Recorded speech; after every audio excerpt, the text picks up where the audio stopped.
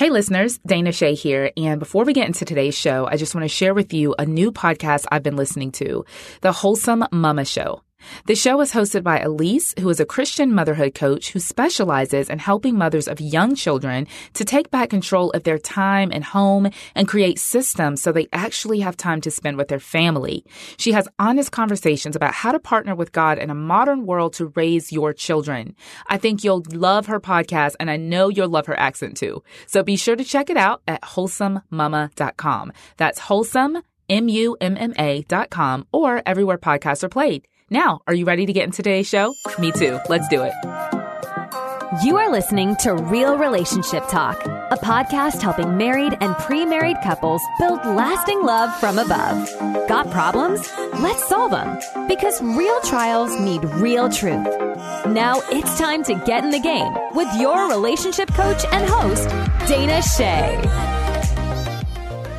All right, my friends, welcome to today's episode where we are talking about a very, very important conversation that you as a spouse must have with your spouse. We are talking today about how money matters in marriage. Truth be told, there are so many couples who are living paycheck to paycheck. There are many couples who are swimming in debt. There are many couples who have zero savings, zero. There are many couples who right now you are contemplating divorce, but you can't even afford it. Historically, money problems have been the number 2 cause of divorce in our nation. Think about that. Money problems. And I actually do not believe that it's the money that's the problem. I think it's our vision toward money and it's our communication or lack thereof when it comes to these issues of money. So we have with us today a friend of the show. His name is Austin Black. I actually was a guest on Austin's podcast called The Heart of Money. And Austin and I today talk about how money and marriage is absolutely intertwined. Regardless of how much or how little money you have, is your vision the same concerning your finances? And if it's not, oh, my friend, you're going to have some issues.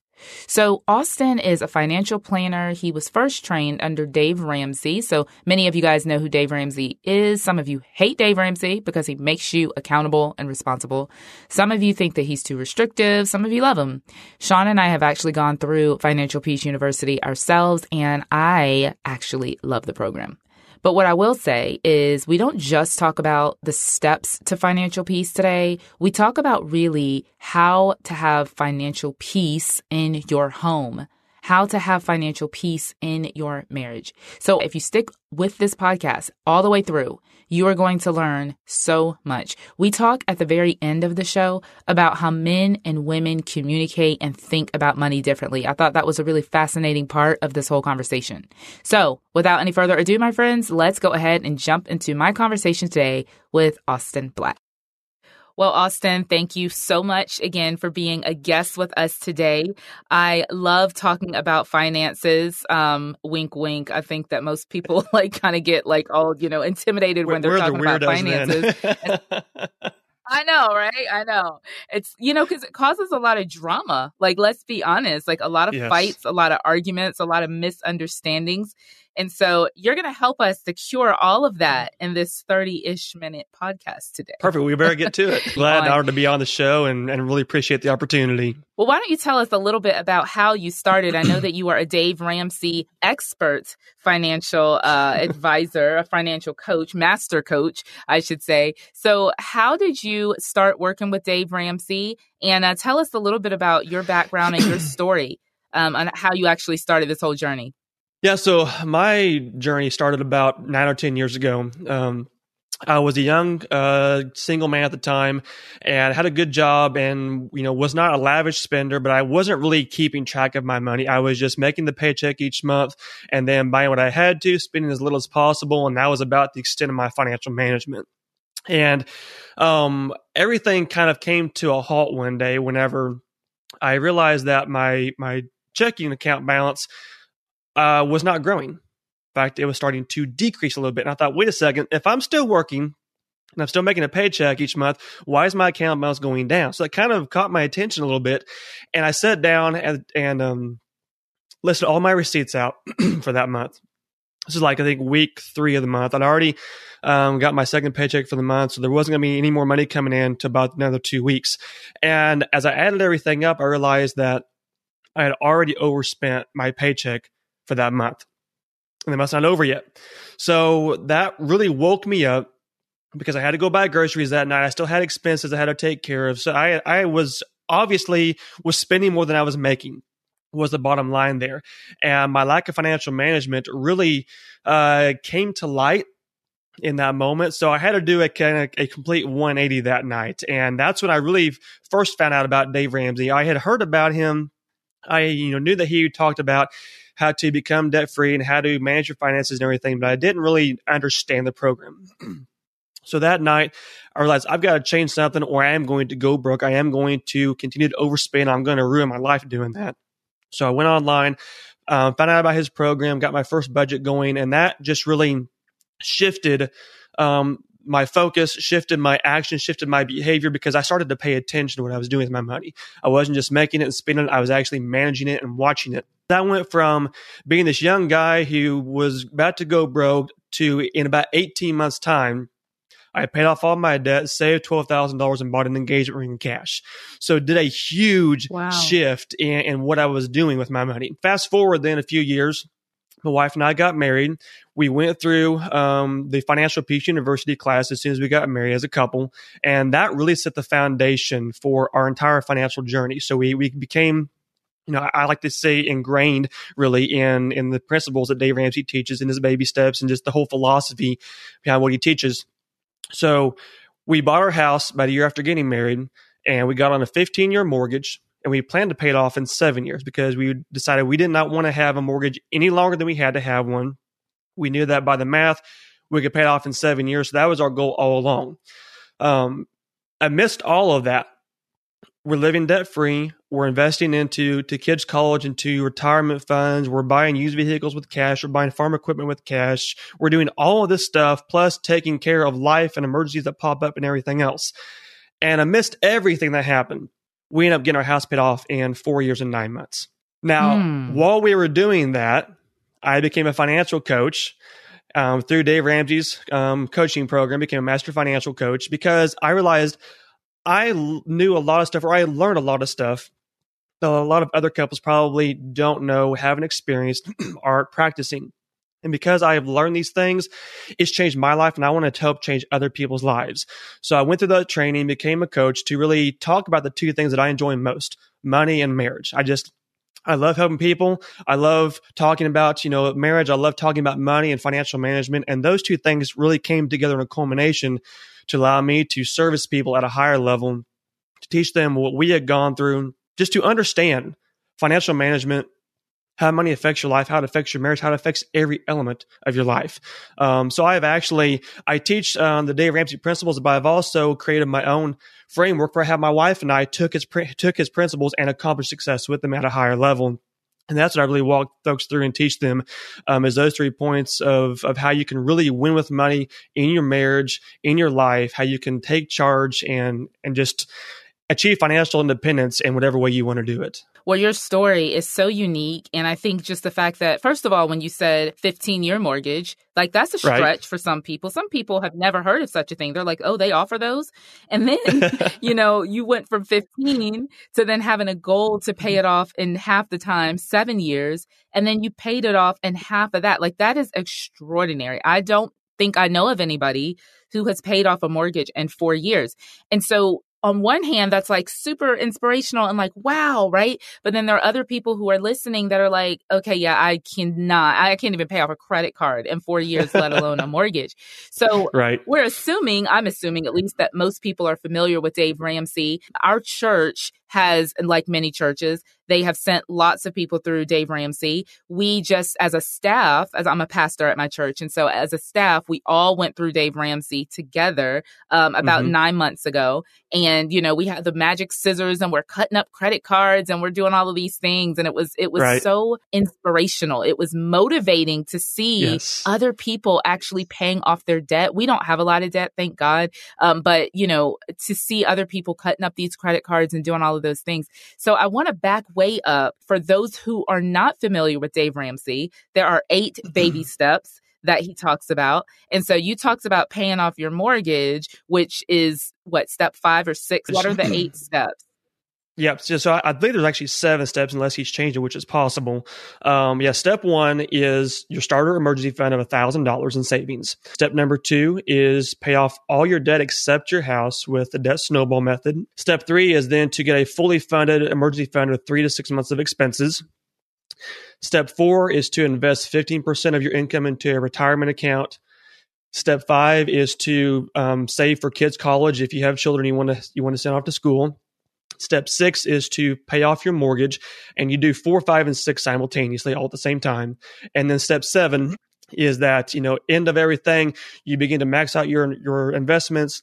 You begin to grow your wealth, to live and give like no one else. So those are the 7 steps that he walks through. So technically, the paying off the house is kind of that last final step before you really get to achieve the ultimate financial independence and begin to, maximizing your investments and being generous and just taking complete control of your money. Because at that point, you have no debt at all. It's all yours coming home. Yeah. He added the one step I didn't hear you mention. So it is 8, or we were taught 8. It's insurance.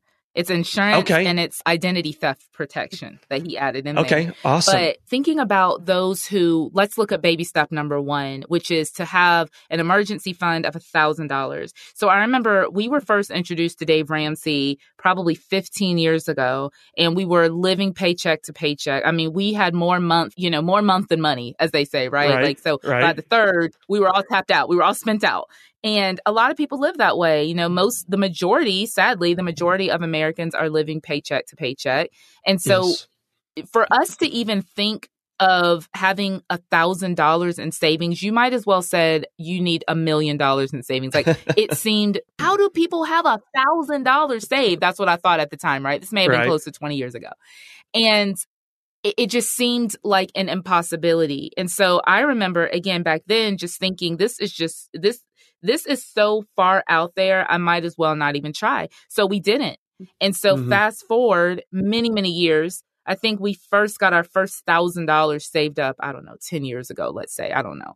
But I remember just the victory that we felt like, oh my gosh, we've got some zeros in our bank account, and not negative. Like we've got some positive zeros in our bank account. And then like that step number 2 is pay off your debt. Now that again felt insurmountable. It's like, how in the world do people not have debt? Like I did not think that was possible. I thought the only way that people don't have debt is if you were born into a very wealthy family, or if you just never, ever applied for debt. But like, I didn't know of anybody who didn't have debt.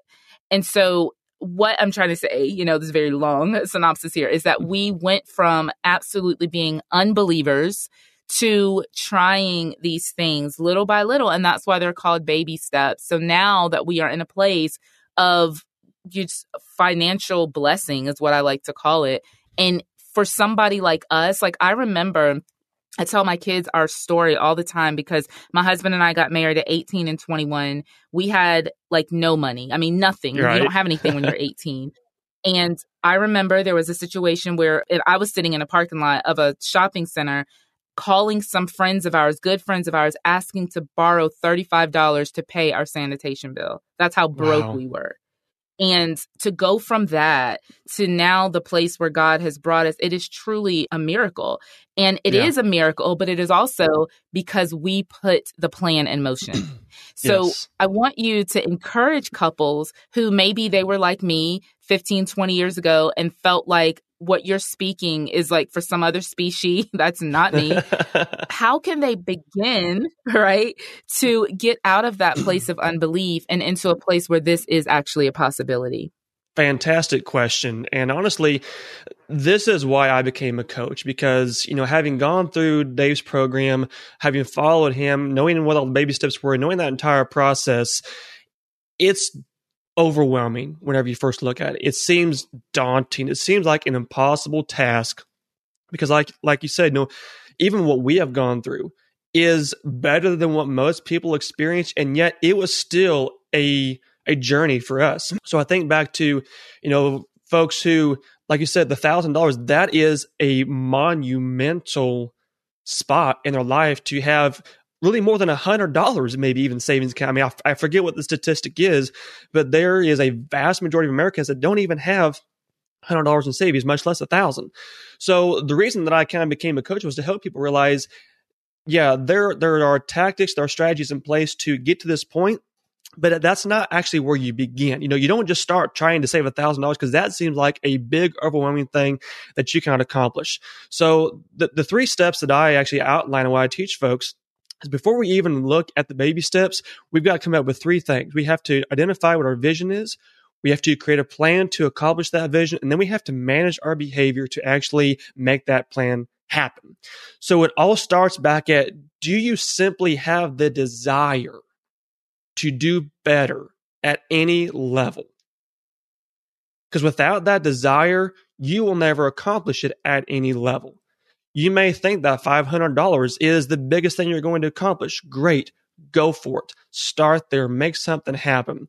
You may be inspired to go for that $1,000 savings. You may be thinking, hey, if we can actually get to where we've got the full fund, that would be just a life-changing moment. But regardless of how far and how fast you want to go, you got to start with that desire. That's where everything begins, the desire and the mindset. Because once you have that in place, then you are willing to do whatever it takes to get to that point. So what I always tell folks to start out with is, you have to want to have a life that you honestly cannot imagine at this point. My wife and I, we cannot imagine paying our house off in savings. We knew we wanted to, but we didn't know anyone who even had the 15-year. I mean, everyone, like you said, had the 30-year. We were making less than $100,000 a year. We paid it off in our early 30s. We knew nobody who did that. But we decided we wanted to try to do this. We had that desire and that mindset to just change and to find something that was bigger than life, you might even say. For a lot of people, that's going to be out of the ballpark, but it may just be getting the debt paid off, having the security, having the retirement, just living comfortable and not having a burden over your head. That may be all it is. Whatever it is, start with that mindset, start with that belief, and everything will fall into place from there.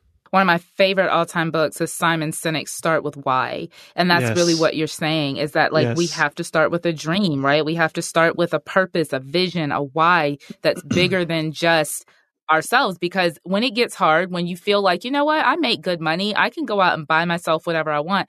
It's that why that is going to keep you anchored in, I can, but I'm not. Like the Bible says, right? Everything is permissible, but not everything is beneficial.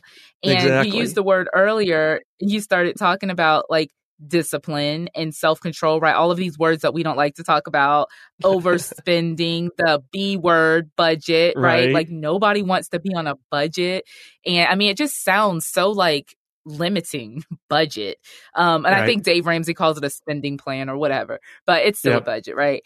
And so I like the fact that you're talking about it has to start with the mind, because behavior is going to be short-lived if it's not fueled by a different mindset shift. And I know that you do a lot of work with couples, helping couples to have good communication, because I think the number one reason for divorce is poor communication. Number two is financial reasons, right? And then you get into the infidelity and all those things. So you're really hitting on number one and number two of reasons that couples divorce. They're not having the right kinds of conversations. They're fighting, they're arguing, they're hiding money, they're overspending, they're doing all this. And then obviously the second thing is their money is all out of whack. So if you are working with a couple, Austin, and they can't seem to agree on a budget, let's say they both are like, yeah, we need to start budgeting, we need to start having a spending plan, but they can't seem to agree on these basic things. How can they start? What's plan A? Obviously, they've got their why. They both got a desire. Okay, yes, we're going to change our financial situation, but they can't seem to agree on the how. The budget's not going to solve anything unless you can actually communicate about the money. Like you mentioned, communication being number one. There are distinct differences in how men and women communicate, period, and how they communicate about money. And until you can understand that distinct difference, no budget, no meeting, no amount of planning is going to help you accomplish that. So I always start folks off way back at the beginning before we ever talk about numbers, before we ever talk about budget, before we ever even talk about making the right money choices. I say we've got to figure out how you guys can talk to each other without arguing, being able to understand each other, being able to respect each other, because so many times the husband and wife, they both want the same thing. They both have the same desires, the same goals, the same dreams, the same visions, but they just don't communicate it the same way. And because they don't communicate it the same way, they don't feel like each other is supporting them. They don't feel like they're on the same page. They don't feel like they're moving in the same direction. It's like, one ship is moving faster than the other, or one is just kind of keeps veering off to the side. They're not tracking together. They're not working as a unified team. So I always start couples back at just the core pieces of communication. How do you talk to each other? How do you understand each other? What's the language that you're using? What is your personal reaction to money, or to conflict, or to tension, or to satisfaction, or to fear?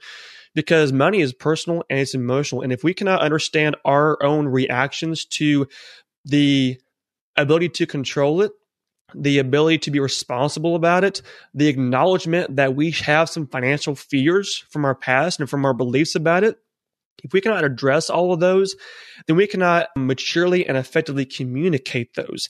And until you can establish that clear communication, nothing else really matters. That's the very beginning point, is open up those lines of communication, being able to understand, respect, and being able to just talk about money without having an argument.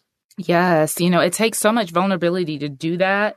I'm thinking about, again, in my own marriage, my husband and I, we've gone through so many ups and downs and financial ups and downs. And I had a scarcity mentality. Now, I didn't know that at 18. I didn't know that at 21. I thought I was a frugal, responsible person. That's what I thought, Yes. I'm a frugal, responsible person because we're always going to paint ourselves in the best light. And then my spouse is irresponsible and he is an overspender. That's what I thought. And so when we're coming to these conversations, and I'm coming in with all this judgment, right? Like I am the righteous one and he's like the irresponsible one. And so what I was not doing was looking at the strengths that he was bringing into the relationship. I was only looking at it from my scarcity mentality. So I saved everything. As a matter of fact, I mentioned earlier, we got married at 18 and 21, and I paid for the majority of my own wedding as an 18-year-old because I would not spend. I would work these jobs in high school and save every dollar. I just wouldn't spend. So I had thousands of dollars by the time I was 18. And so I was able to pay for my own wedding. And my husband grew up very differently. This is why it's important that you're talking about the fears that come from our past and our childhood, because he grew up so different. He grew up he didn't grow up with a scarcity mentality. So if he wanted something, he just got it. His mom was able to just get it for him. Yeah. That was so foreign to me. I grew up with a single mom for the majority of my childhood. And so I saw her pinching pennies and I saw her sacrificing. And I felt like being a good daughter was to honor that and not make her pay for a lot of stuff. So either I would save up for it or I would just go without. And I brought that into my marriage. So when we wanted something, it wasn't me that was like, oh, let's go. I'm going to go out and buy all these clothes and do all these things. I hoarded the money because I was afraid. I had so much fear of us not having. And that's why, again, when I was sitting in the car that day, that was kind of our bottom point, sitting in the car and being like, what two working adults do not have $35 to our name to pay this utility bill? And it was a wake up call for me. There are many different types of wake up calls. For some people, like Dave Ramsey, he talks about building all this wealth and then losing it all. And that was a wake up call for him. For some people, it is marital strife that you can't seem to get on the same page. And so that's a wake up call that something's got to give. And there's many more examples that I can give. But I want to know, Austin, I want you to talk a little bit more about that, men and women, and how we communicate differently, especially when it comes to these financial conversations, because I don't think a lot of people are thinking that way. I think a lot of people are like me, and the fact that I was thinking, well, this is just how I am. And so my spouse needs to just get on board with how I am. Right. Yes. I talk a lot about this in the coaching that I do and in a video training that I have available for folks. So that if they want to dig in deeper, they can check those out.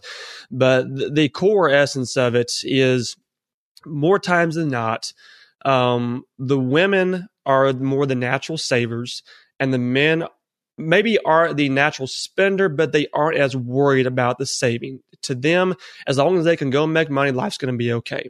And the women, they have this need for security, for stability, for assurance through finances, that if my husband can't go work, if we have a big emergency pop up that we can't pay for out of our savings, if something happens, are we going to be okay? That's what is at the forefront of most women's minds. Guys, we think about it, but we don't base our whole emotions around that. Because to us, we want to be in control, and we're going to stay in control. That's how our mindset is evolved. So it's so important to understand both sides of that coin, because a supportive wife needs to know that her husband has the desire to maintain authority, control, and leadership over the finances, over the situation. He's not going to put her in harm's way. He's going to take care of her. He's going to do whatever it takes to make sure that she has what she needs. But the husband also needs to understand that doesn't mean just working all the time, making sure that the bills are taken care of. Because taking care of the wife means addressing her emotional security, her desire for stability. And that usually means having quite a bit of money in the bank, just because that makes everything go easier. So knowing that we talk about it differently requires us to use different language, to use different tones, to just ask different questions even. It can be really hard for a woman to get a man to talk about money sometimes, because that is our area of control. And if we feel like we're being questioned about it, we oftentimes get defensive and stop talking about it, because we don't want to become in that vulnerable position. But a strong man understands that his wife has insight that he cannot provide himself. And so using her desire for security and for stability can show him, what does my wife need, and how can I provide for her in a way that I am still in control of this, and my wife feels like I am providing for her, taking care of her, and we're in this together. And likewise, the woman, knowing that her husband is not going to be a careless spender who doesn't care about the budget and just wants to go make money and it'll be what it'll be, knowing that he is intent on being the provider and the caretaker gives her the comfort of knowing, I can trust him. I can rely upon him to do this with me. But it honestly, it does take that position of realizing neither one of us have all the answers. Neither one of us are always right, but we have different strengths that we can bring to the table. And if we're just willing to open up and be honest about how we feel about this, we can find a way to work together to where we both have respect, we both have understanding, and we are both unified in this as a couple that is probably going to achieve a lot more success than most couples in the country. If couples will just stay the course instead of breaking up or fighting against each other, then these actually can bring you much closer. I think my husband and I, we have gone through so much together that it's in those hard times, it's in the valleys, it's in the, I remember being in Walmart and being like, okay, are we going to get toothpaste or toilet paper today? Because we can't get both, right. And literally remembering that and realizing that we are in this thing together, like that has helped our marriage more probably than the mountaintops, more than the good moments. And really what you're saying about realizing that at our core, most women we need security. And so for a woman to ask her husband, like, are we okay? Like, are we all right financially? There's so much behind that question. There's so much underneath that she's not feeling at rest. So for a husband to be able to be sensitive to that and not just, like you said, not just be like, I'm going to go work more and I'll figure it out. But like bringing his wife into that dialogue a little bit, like, yes, we're okay. Like, I'll tell you this. If my husband was concerned about money and I asked him, let's say I'm noticing maybe something's off, which women are very perceptive. So, so if a woman is asking like, what's going on, it's kind of like the mom that asked their child, like, did you eat from the cookie jar? Like, she's not asking for information. She already has the information. She's giving you an opportunity. Okay. So it's the same thing with a wife that says to her husband, like, what's going on with the money? That's not like an informational question. She knows that there's something off. So I think what would help me as a wife is if I were to ask my husband that, for him to say, you know what, Dana? Yeah, it's been a rocky month this month. I've got a plan, and just, you don't have to give me all 12 steps of the plan, but like, I've got a plan. I see that there's an issue and we're going to be okay. Like that for me, at least, would give me so much peace to know that he's not ignoring the problem. He's not saying there is no problem when I clearly know that there is, but that he also has a plan, and maybe even ask him for my input. Like, well, what do you think we can do? Or involving me in that process, even though he may feel like he needs to be in control. But for him as a husband to say, I'm going to invite you into this so that because it's our money together, regardless of who's working. When you get married, I firmly believe it's ours. Everything is ours. So it's our money, it's our problem, and we're going to address this together. Something you said there, it's hard to get into this mode, but whenever you do, it is so powerful. And I've been guilty before of kind of holding stuff in because I've decided I'm going to figure it out. I'm not going to stress my wife. I'm not going to burden her with the problems and the decisions and the issues. And every time that happens, she can tell when I'm mulling over something, when something isn't quite right. But it's not always easy to come out and talk about it. And there's been multiple times that she's had to kind of, when I use the phrase, peel back the layers on what I'm thinking, how I'm feeling, what I'm struggling with. Because sometimes, one, I may not want to talk about it. Or two, I just may not know how to talk about it, but just because I'm still trying to process that myself. Guys are a lot slower to process most things than women are. We just, we kind of absorb it and we internalize it, and we have to work through it. Women can just have a feeling, go with it, and they figure it out right away.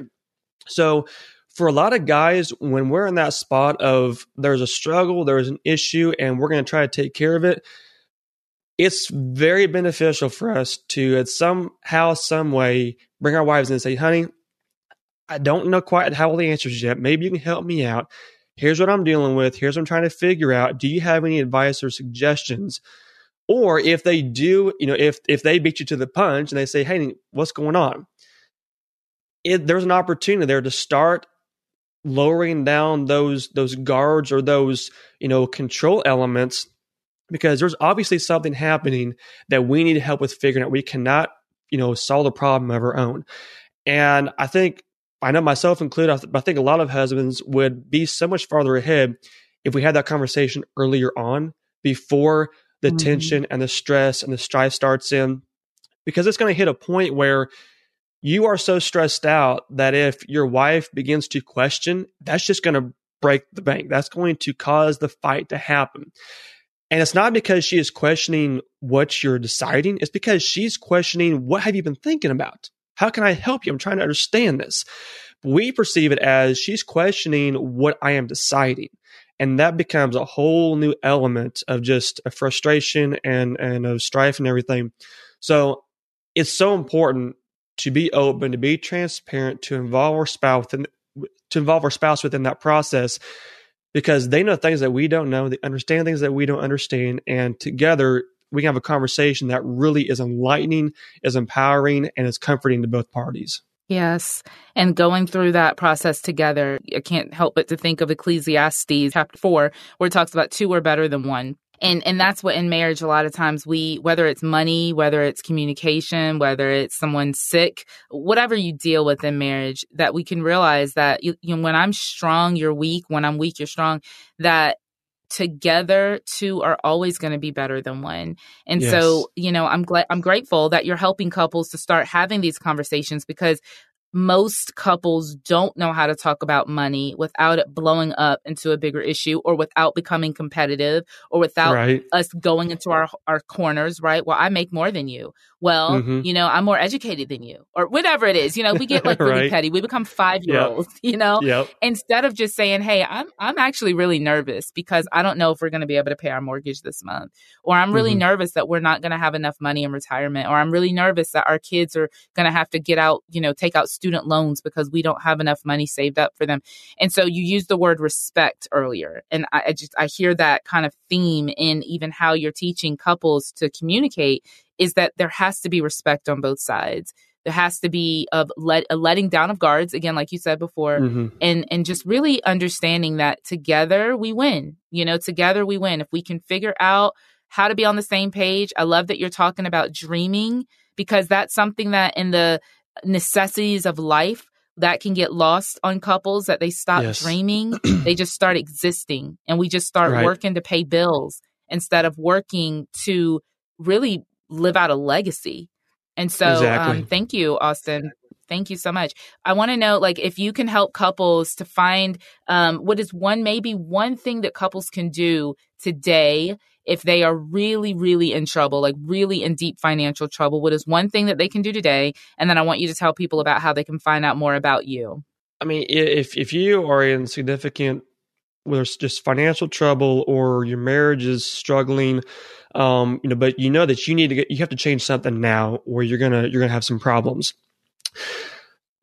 The very first thing that you have to do is just tell yourself, we will be okay if we just can find help, can find a way to make this work. Because something that I have heard about and talked about a lot is the fact that we are in control of our own choices, our own outcome. We set up the plan that we're going to live out. And yes, you may have put yourself into the spot that you're in, but you also have the ability to get yourself out of it. And just knowing that there is always an opportunity to change and to get help and to find a different route. That is the very first piece. I mean, it's basic, it's simple, but it's so crucial and important, and it goes deep if you let it go deep. So that would be my one tidbit, is just acknowledging that you do have the opportunity to change if you find that route, if you find that change. That's probably my biggest point that I can tell folks to give them hope and insight and encouragement. Awesome. Well, I am going to link to, I know your podcast, it's called The Heart of Money. And so we'll link to your podcast. And I know that you've got a free offer that you want to give to our listeners today. So I'll be sure to link to all of that in the show notes of this podcast. And Austin, thank you for what you do. Thank you for your inspirational story. I know people look at you like a unicorn, probably, when you tell them your story. I've been called weird for a lot of years. Well, we need to hear your story, because people need to know that it is possible. It is not just a theory, but that it is possible. And so you are living proof that it is possible when you set your mind to it, and when together you decide that we are going to be financially free. You mentioned the podcast there, and we talked really briefly about that dream and having that importance. We just got done with a very in-depth series on what I call the dream meeting, where couples can really discuss what they want to do in their life, how they want to get there, and what those big ambitious goals are. So the entire month of August, we had those episodes released. So if anyone wants to go listen to how to get started in this process, how to begin developing those dreams and those visions, go check that out, because we have a very in-depth series that I think would be very, very beneficial to folks. Yes. And again, I will link to all of that in the show notes. So thank you so much, Austin. Such a great informational and inspirational conversation today. I appreciate it. It's an honor to be here. Thank you so much for the time. Well, that was, maybe convicting for some, encouraging for some, challenging for some, inspirational maybe. How about Austin and his wife paid off their house in 4.5 years? Y'all, I have not even done that. Our house is not paid off. I am not ashamed to say that. We're working on it, but it's not paid off yet. And maybe you're listening today and you're like, dang, I don't even have a house. We're still renting. And maybe, like I said earlier, you are just so discouraged because you feel like there is just absolutely no hope for you and your spouse. You're so underwater in your finances. Can I tell you, I am a living witness that if you put your mind to it, you can overcome these challenges. I never in a million years thought I would see zeros in my bank account. Like, I was so used to just living paycheck to paycheck, to being broke, to saying I'm broke. And one of the things that we really didn't talk about in this episode is the power of the tongue. Stop saying things like, I'm broke, we don't have money, we're always in debt, we're never going to have. Stop saying things like that and start to declare victory over your finances. Start to become unified and get in alignment with each other so that you can actually overcome this. I believe in you guys. I believe that when you put your mind to it and when you start taking responsibility for your financial choices and you decide that you want better, then you'll work for better and you'll have better. So thanks so much for showing up today. Thank you for listening to this episode. Again, you can find Austin and all of his information on his website at freedommoneycoach.com. So as we are gearing up for the holiday season, do not go broke, y'all, trying to get people gifts. Do not go broke trying to impress people who you don't even like. Go ahead and purchase your little Christmas gifts. Don't go into debt to get them if at all possible. And enjoy this holiday season without money hanging over your head. That's it for today's show. As we always say, remember, a good relationship is not one that works. A good relationship is one where you put in the work. Let's get to work, my friends. I'll see you on the next episode. Take care. Thank you for listening to Real Relationship Talk with Dana Shea. Find the show notes, helpful articles, and more relationship tips at realrelationshiptalk.com. Enjoying the show? Be sure to rate and review wherever you listen to your podcasts. And remember to subscribe. We'll see you on the next episode.